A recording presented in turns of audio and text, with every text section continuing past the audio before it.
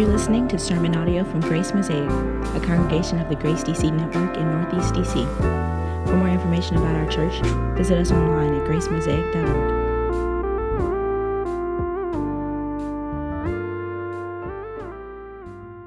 In 1976, Stevie Wonder released the very best album of his career. It's an inside joke, don't worry.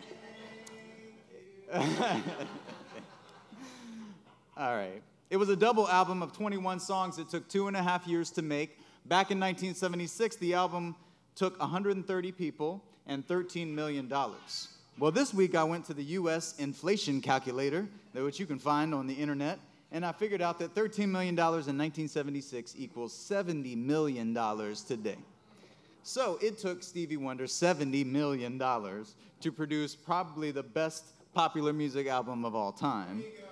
Shortly before recording this album, Stevie was down in the ditches creatively and personally. Didn't know if he wanted to continue in music, but Berry Gordy, the CEO of Motown Records, offered him the deal of a lifetime and wanted him to do this momentous album. And initially, Stevie called it Let's See Life the Way It Is. And the final title of the album came to him in a dream, Songs in the Key of Life. For him, as a songwriter and performer, this album was a personal challenge to see the whole scope of life and write songs through it. So there are so many topics on the album, if you go back and listen through it, which you're required to do as a member of Grace Mosaic at least. So if you haven't done that, you better go do it. There's a song about love. There's songs about prayer. There's songs about ghetto poverty and injustice. There's songs about honoring musicians of old and remembering bygone days. There's songs about loss and pain, but also beauty and the afterlife. Songs in the Key of Life speaks to the great diversity of human experience, and that's why perhaps Rolling Stone said just recently that 4 decades have failed to dull the album's power and awe-inspiring scope. Well, in ancient Israel, King David, Asaph, the sons of Korah, and many other unknown liturgical artists, inspired by the Holy Spirit, released the very best album of their careers. It was a massive collection of 150 psalms or songs, a hymn book that served as the material for worship and formation for all of God's people up until now, to this very day. See, because in the Exodus, the Lord had made Israel the deal of a lifetime when they were down in the ditches. And it resulted in this project, in a liturgical collection that helped God's people see life the way it is under the sovereign lordship of Yahweh. And it's fair to say that you could call the Psalter Songs in the Key of Life, because the Psalter contains songs about love, about prayer, about poverty and injustice, about saints of old and longing for bygone days. They wrote psalms of lament and loss and pain, but also amazingly joyous psalms of praise to the Lord. They wrote psalms about unity and diversity, about beauty and the renewed, healed world to come. See, they speak into the great diversity of human experience, and that's why, as we bring the phrase back, you could say that thousands of years have failed to dull the power of this album of the Psalms. Here's one thing I can say with certainty, that for an ancient Jewish man, girl or boy, the songs were the soundtrack of life in this world. From the womb to the tomb, the Psalms were the soundtrack and songbook for Jesus Christ. And up until very recently in history, the Psalms have been the universal soundtrack of Christians throughout time and place, singing and chanting the Psalms. That's why we're trying to refresh that practice here at Grace Mosaic, one step at a time. These songs are to be like the holy mixtape or hymn book that accompanies us throughout all of our life in the various circumstances of our life. Even as I consider my life as a pastor and liturgist over the years, here's what I can reflect on. I can remember funerals for newborns, for 2-year-olds, for 20-year-olds, for 96-year-olds, and there's been one song that's been accompanying them all. The Lord is my shepherd, I shall not want. He makes me lie down in green pastures. Even when I walk through the valley of the shadow of death, I will fear no evil. There have been moments of great lament over injustice, crying out, how long will you judge unjustly and show partiality to the wicked? Give justice to the weak and the fatherless. Maintain the rights of the afflicted and the destitute. There have been high moments of praise and dancing and shouting, like Psalm 136. Give thanks to the Lord, for he is good, for his steadfast love endures forever. Give thanks to the God of gods, for his steadfast love endures forever. But yet there have been moments of pandemic exile from the sanctuary, reflected by the very next psalm, Psalm 137. By the waters of Babylon we wept when we remembered Zion. How shall we sing the Lord's song in a foreign land? Do you see that? The Psalms are God's great gift to us that allow us to explore all of the words and postures and emotions that we encounter in a beautiful, but also in a broken world, and work them out in God's presence with his permission. Unlike many people in our world, God doesn't shut down difficult emotions or emotions he's uncomfortable with. Stop being so happy. Don't be silly. Don't be joyous. Stop being so sad. Put a smile on your face. God doesn't do that. God doesn't shut down our emotional life. Instead, like a key, God gives the Psalms to unlock our hearts and our emotional life in his presence, even the Psalms that disturb us. Maybe you were disturbed by the Psalm even today. And perhaps if the Psalms disturb us, it just means we haven't yet gotten to that emotional posture where those Psalms have unlocked those emotions within us. This summer, we'll be working through Volume 2 of Songs in the Key of Life, as we want to develop a more healthy and well-rounded spirituality in God's presence. So it's my joy today to briefly explore Psalm 92, which is a classic psalm of praise, which has a lot in common with the very first psalm, Psalm 1. And as I'm often going to phrase it this summer, I want to give us two postures to practice in this psalm. First, the posture of adoration, and secondly, the posture of abiding. So first, the posture of adoration. For most of the Psalms, we are not sure how this or that psalm was used in the worship of Israel. Some of them very rarely have a title, and this is one of them. This is Psalm 92, a song for the Sabbath, is what it says. And the Sabbath, of course, is Israel's day of rest and worship. It was a day for Israel to cease from the work of their hands so that they could celebrate the work of God's hands. To have a day to bring offerings, to bring themselves to the temple and sing songs of praise at morning all the way into the evening. And that's why it says the day is marked by remembering God's covenant-keeping, promise-keeping love in the morning and God's faithfulness to that love at night. What would our days be marked by if we began bathed in the morning with God's covenant love and put to bed in the evening by his faithfulness? That's what the Psalms are for. See, the whole psalm, as we will see, is a psalm for the church. It describes the beauty and necessity of worshiping with God's people, of being rooted in God's courts, his house.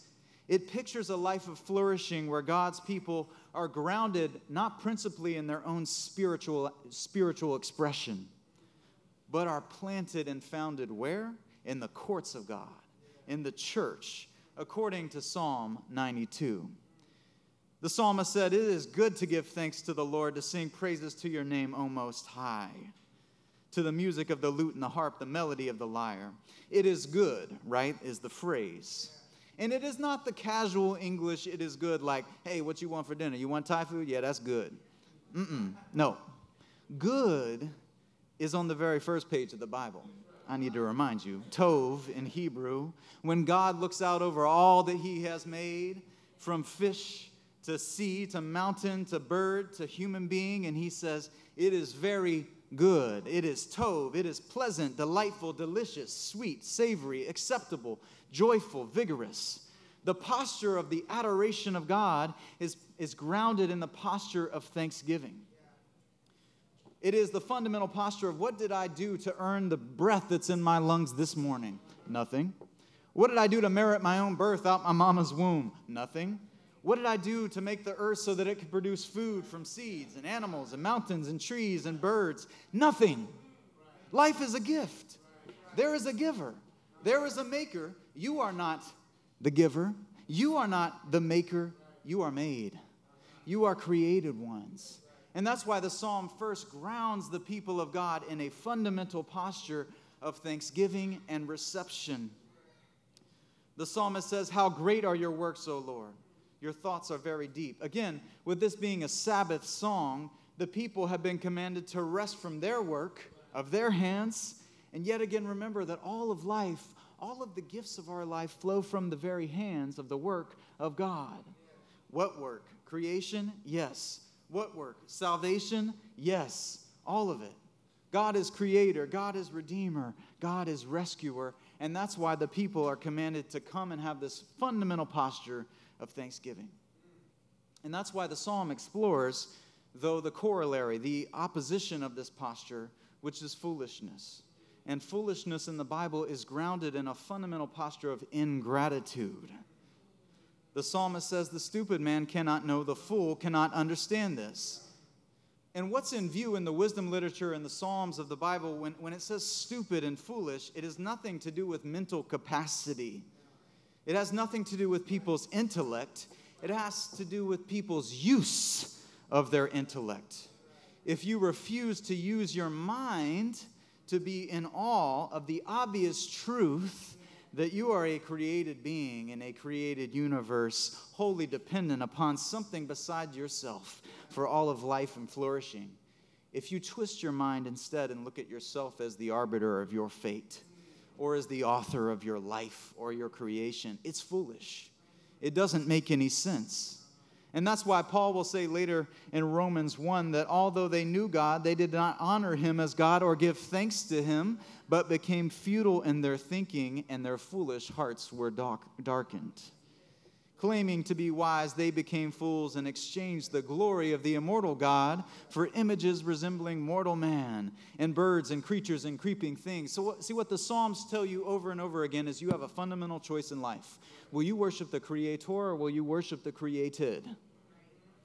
And the Psalms want to return us to a posture of there is a Creator and I want to worship him.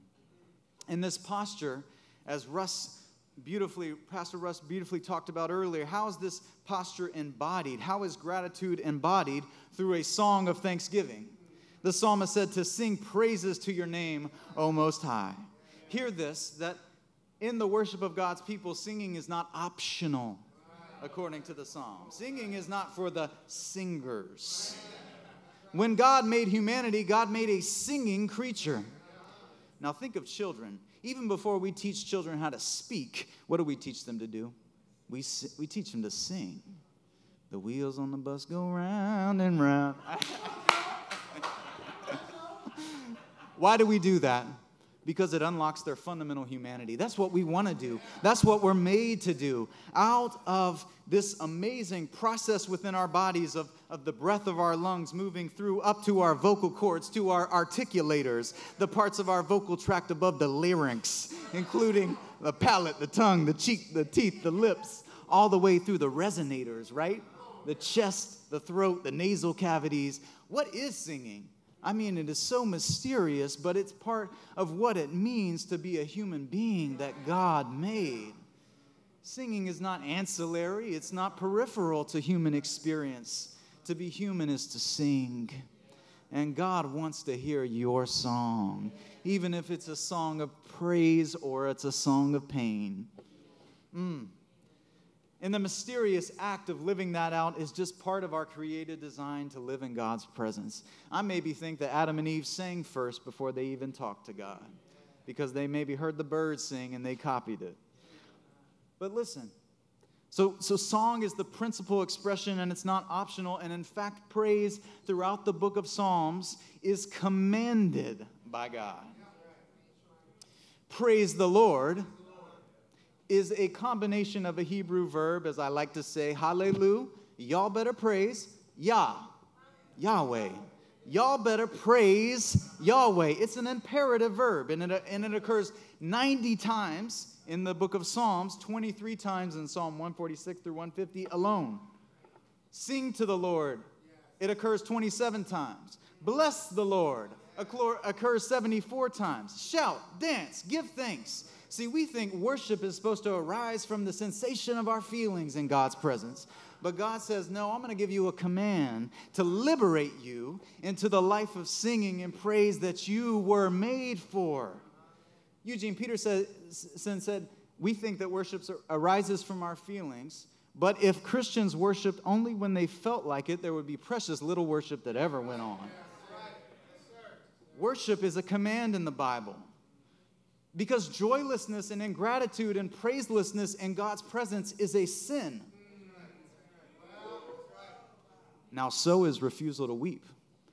So is refusal to mourn, even with your own heart. Yes. So is a refusal to mourn your own sin. Yes.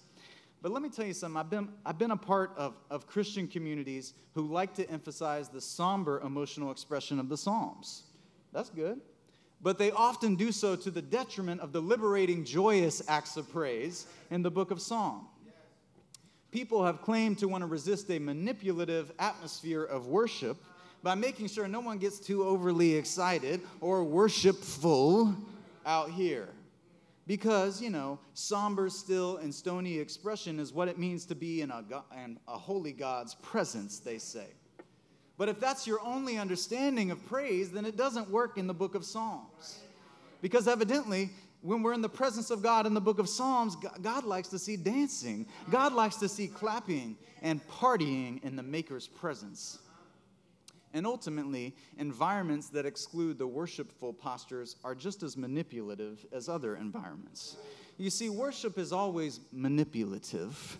It is just a question of how you're being manipulated, to use the word very technically. The Psalms are manipulative, but because they tell you to do things with your body, your mind, and your heart. They manipulate you, but it's a holy manipulation.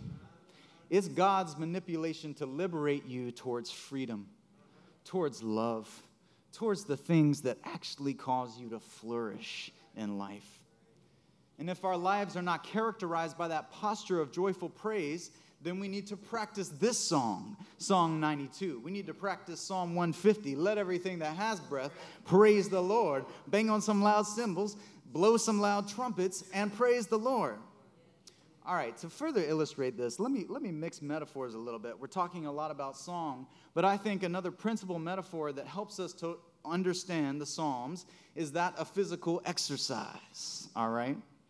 Update, I've been doing yoga now for 1.5 years, all right? Russ just laughs at me every time I give a yoga illustration. And the kind of yoga I do is 26 postures, 2 times, 90 minutes. It's the same every time. You don't walk into the workout going, what am I going to do today? Is it leg day? Is it bicep day? Nope. Yoga is just the same 26 postures done 2 times. And here's what I found. When I began the practice of yoga, I would be sitting there in my workout, and the instructor would tell you to get into a posture, and then she would say, now eventually, your forehead's going to touch your knee. And I would be like, yeah, that's never going to happen. My body is not going to get into that posture. But here I am, 1.5 years later. What I've done is I've engaged the same postures over and over again, and my practice has gotten deepened, and all of a sudden my body's doing things that I wouldn't have considered possible 1.5 years ago. This is a general principle of wisdom. That's why Ambrose of Milan called the Psalter a gymnasium for the soul. That's why we call it Songs in the Key of Life.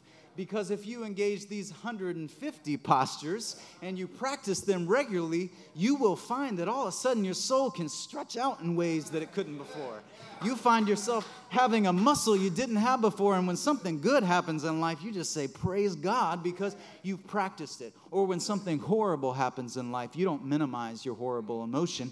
You're able to go there in the moment because that muscle has gotten strengthened. You hear what I'm saying? And the wisdom of Holy Scripture and the wisdom of God's gift to us in the Psalms is you need those postures if you're going to get strong. But like yoga, I don't practice yoga alone.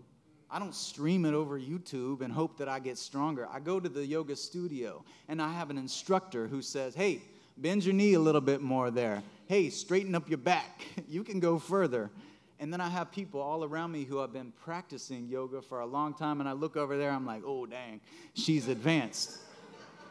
That's the worship of the church, too. I need to be surrounded by saints who have worshiped God and have gone through some stuff so that when I go through my stuff, I don't feel like I'm alone. I can see, oh, that person suffered over there, but all of a sudden she's praising God because she's worked that muscle.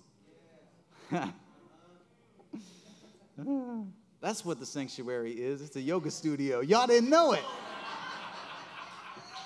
Oh, man. So we got to practice the postures of praise. That's what we're going to be exploring this summer. But to move into my second point, that life of praise, as beautiful, as inspiring, and joyful as it is, takes place in a context. And it takes place in the context of a real broken world, of evil, of foolishness, and of wickedness. And the psalmist, evidently, whoever he or she is writing this psalm, is struggling with that evil in their own life. Like so many of the psalms. They got an enemy. They got enemies out there. We don't know exactly what the situation is. And in response to that, there is a posture, the next posture to practice, and that's the posture of abiding in God. The psalmist is going to close it out. And again, we don't know what that psalmist has been dealing with. Maybe they've been lied on. Maybe there's someone who has a position of power and people are trying to malign them or maybe even kill them. Can you imagine what it feels like to be hunted by someone who actually wants your life? That's a lot of the Psalms. No wonder we have a struggle connecting with them. But Christians across the world who have been persecuted to the point of death, they know what the imprecatory Psalms are about. They know what it's like to have someone just hunt them for fun. The psalmist says, though the wicked sprout like grass and all evildoers flourish, they are doomed to destruction forever. You, Lord, are on high forever. Behold, your enemies, Lord, your enemies shall perish. All evildoers shall be scattered. The psalmist, to illustrate this point of abiding, is going to give us two agricultural metaphors. What the Psalms are often doing is they're looking at the created world that they live in, and they're looking at God's story, and they're making those two things talk to one another. God's first book of creation and God's second book of scripture and redemption, and they're saying, how does the first book inform the second book? The first image that the psalmist gives us is the image of a quick-growing invasive species of grass or weed. Any gardener or farmer, from advanced to beginner, knows that invasive species grow very quickly and crowd out the crops you are trying to grow. I came back from 2 weeks of being on vacation at the house just this past week, and my garden had a lot of grass, and it had a lot of weeds in it. Because they grow quickly, but listen, their lifespan is short. And once winter comes, those weeds will not last. They will disappear from the face of the earth. That's the image that the Psalms gives us, as it will often, of those who refuse to live in gratitude to God, who refuse to live in light of what God has made plain and how we are supposed to live, and instead are ruled by their own selfish appetites, who damage God's creation, who persecute God's people. And in the wisdom literature of the Bible and the rest of the Bible holds up this contrasting image of humanity. Those who worship God and live in light of his covenant love, and those who rebel, refuse the rule and reign of the loving God. And like all the stark images of the Bible, we're going to need to get this. When it says the righteous and the wicked, it poses a question to us. What posture are we living in? Are we living in righteousness or wickedness? Because, listen, the righteous within the Bible are not perfect. Righteous does not mean perfect. Somebody say that. Because I need to remind you who wrote the majority of the Psalms. It was a guy named David. And David was not perfect. A righteous person knows the love of God. A righteous person wakes up knowing that God has a faithful covenant-keeping love. And it asks us to live in line with God's kingdom. So the righteous are those who celebrate God's grace, who celebrate God's love, and who live in light of that beauty. The fool refuses those things. And to follow the path of foolishness is to follow the path to your own destruction, says the scripture, and says our obvious experience as human beings. But then there's this contrasting image of the righteous. Instead of weeds and seasonal plants and invasive species, the righteous flourish like a palm tree. They grow like a cedar in Lebanon. Listen to this. They are planted in the house of the Lord. They flourish in the courts of our God. They still bear fruit in old age. They are ever full of sap and green. The image here has moved from an invasive grass or weed to that of two majestic trees, revered trees in the ancient world. First, there is the date palm tree. It was an ancient symbol in many cultures of a tree of life. It was revered by cultures all across the ancient Near East. It was a stately and elegant and a fruitful tree. And then you have the mighty cedars of Lebanon, which were famous old growth, large trees that provided wood for building famously Solomon's temple in the Old Testament. Got the cedars of Lebanon. And so the image here is one of old growth, well-rooted, established, perennial, with a presence that blesses other creatures in the world. Notice how the metaphors get mixed here. Forest or grove is combined with church or temple.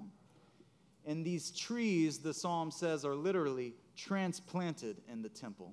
Like you would take a little seedling and transplant it into a pot or a plot of land. The same verb. And they flourish, same word that was used before of the wicked, here we have it of the righteous. They flourish in the courts of our God. The image here is the image of God as a master gardener who takes his people by his own grace and transplants them into his house, waters them, nourishes them, watch them grow and flourish.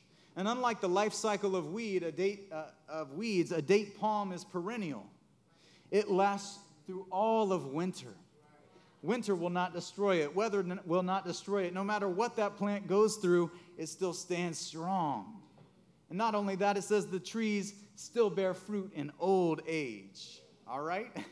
They are ever full of sap and green. Literally, in the Hebrew, they are fat with sap. All right? This is a song that inspires us towards the vision of the church. There, I might say that it makes us think of our own little community here, where there are those by age who are little seedlings and little saplings who are being nurtured and are growing up into some fruitful trees, stately and rooted. Or maybe those who came to be planted later in life but are becoming established and fruitful in their life. Or maybe some of y'all saints in the room who have had some time to grow and are now well established. I'm not going to say old growth, because you're not lifeless, you're not tired, you're full of sap. You're fat with sap. You know what I'm saying? Any healthy forest needs old growth trees, and any healthy community needs those who have been seasoned and who are still fruitful, full of sap and fruit and fruitfulness and blessing. Don't you like that image? This psalm teaches us something so important about the kingdom of God, that there is a spiritual and real trajectory for development and growth. The spiritual life has a trajectory just as the physical, biological life. But we all know, sadly, you can grow old biologically, but not grow wise or loving or just in your soul with a deeper communion with God. We all know people over the age of 60 who, though they are old, they can't hold a candle to the wisdom of some of our 5-year-olds here in this community.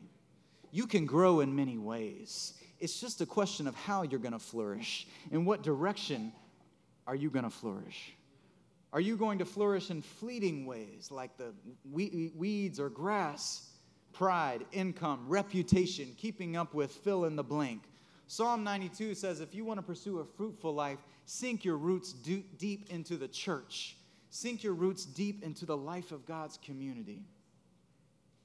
Plant yourself in this community. Psalm 92 has made me ask as I close, where am I? Am I a seedling? Am I a sapling? Am I an established tree? I don't think I'm old growth. Is my life fruitful? Well, yes and no. Because here's the truth. We are all on a journey, and it's a journey we didn't start. By God's grace, if we know the Lord, we have been transplanted into his house. It's a journey that takes time, like all good gardens or tree groves do. It takes pruning and fertilizing and water and sun. Growth is often slow. But the whole book of Psalms lead us to follow another psalmist who's gone ahead of us. The psalmist closes with the one who is our rock and in whom there is no unrighteousness. And when we move to the New Testament, we find that Psalms are carried over so forcefully by all the writers of the New Testament, by Jesus himself. And it's not just that Jesus as the perfect psalmist, had a few verses quoted about him that he was some fulfillment of, though that did take place. It's not just that Jesus sang the Psalms, which he did, or here's the thing. The way that Jesus embodies the Psalms is that he lived all of the Psalms. The way that Jesus embodied the Psalms is that he died all of the Psalms of betrayal and of the laments of life and the pain and the need for forgiveness. Jesus dies the Psalms. And it's not just that Jesus died the Psalms, Jesus rose the Psalms of victory, the Psalms of ascension, the Psalms that celebrate a divine king who has conquered everything. Jesus is embodied in that psalm. The Psalms of healing and restoration, of making all things new. Jesus lived the Psalms in all of their fullness, and all of the goodness and the gratitude and the adoration and the lament and the pain. You see, all of these things that the Psalms invite us to lead us to the one who within his own experience stood between God and human beings and lived out the full emotional expression of God on our behalf and became a sacrifice for us. So as we explore the Psalms this summer, we remember God's grace to us and giving them to us as a gift. But we also remember that we celebrate and worship one who has come and lived out the entirety of the story of God, reflected in the Psalms, and has done so on our behalf. We follow him. Amen.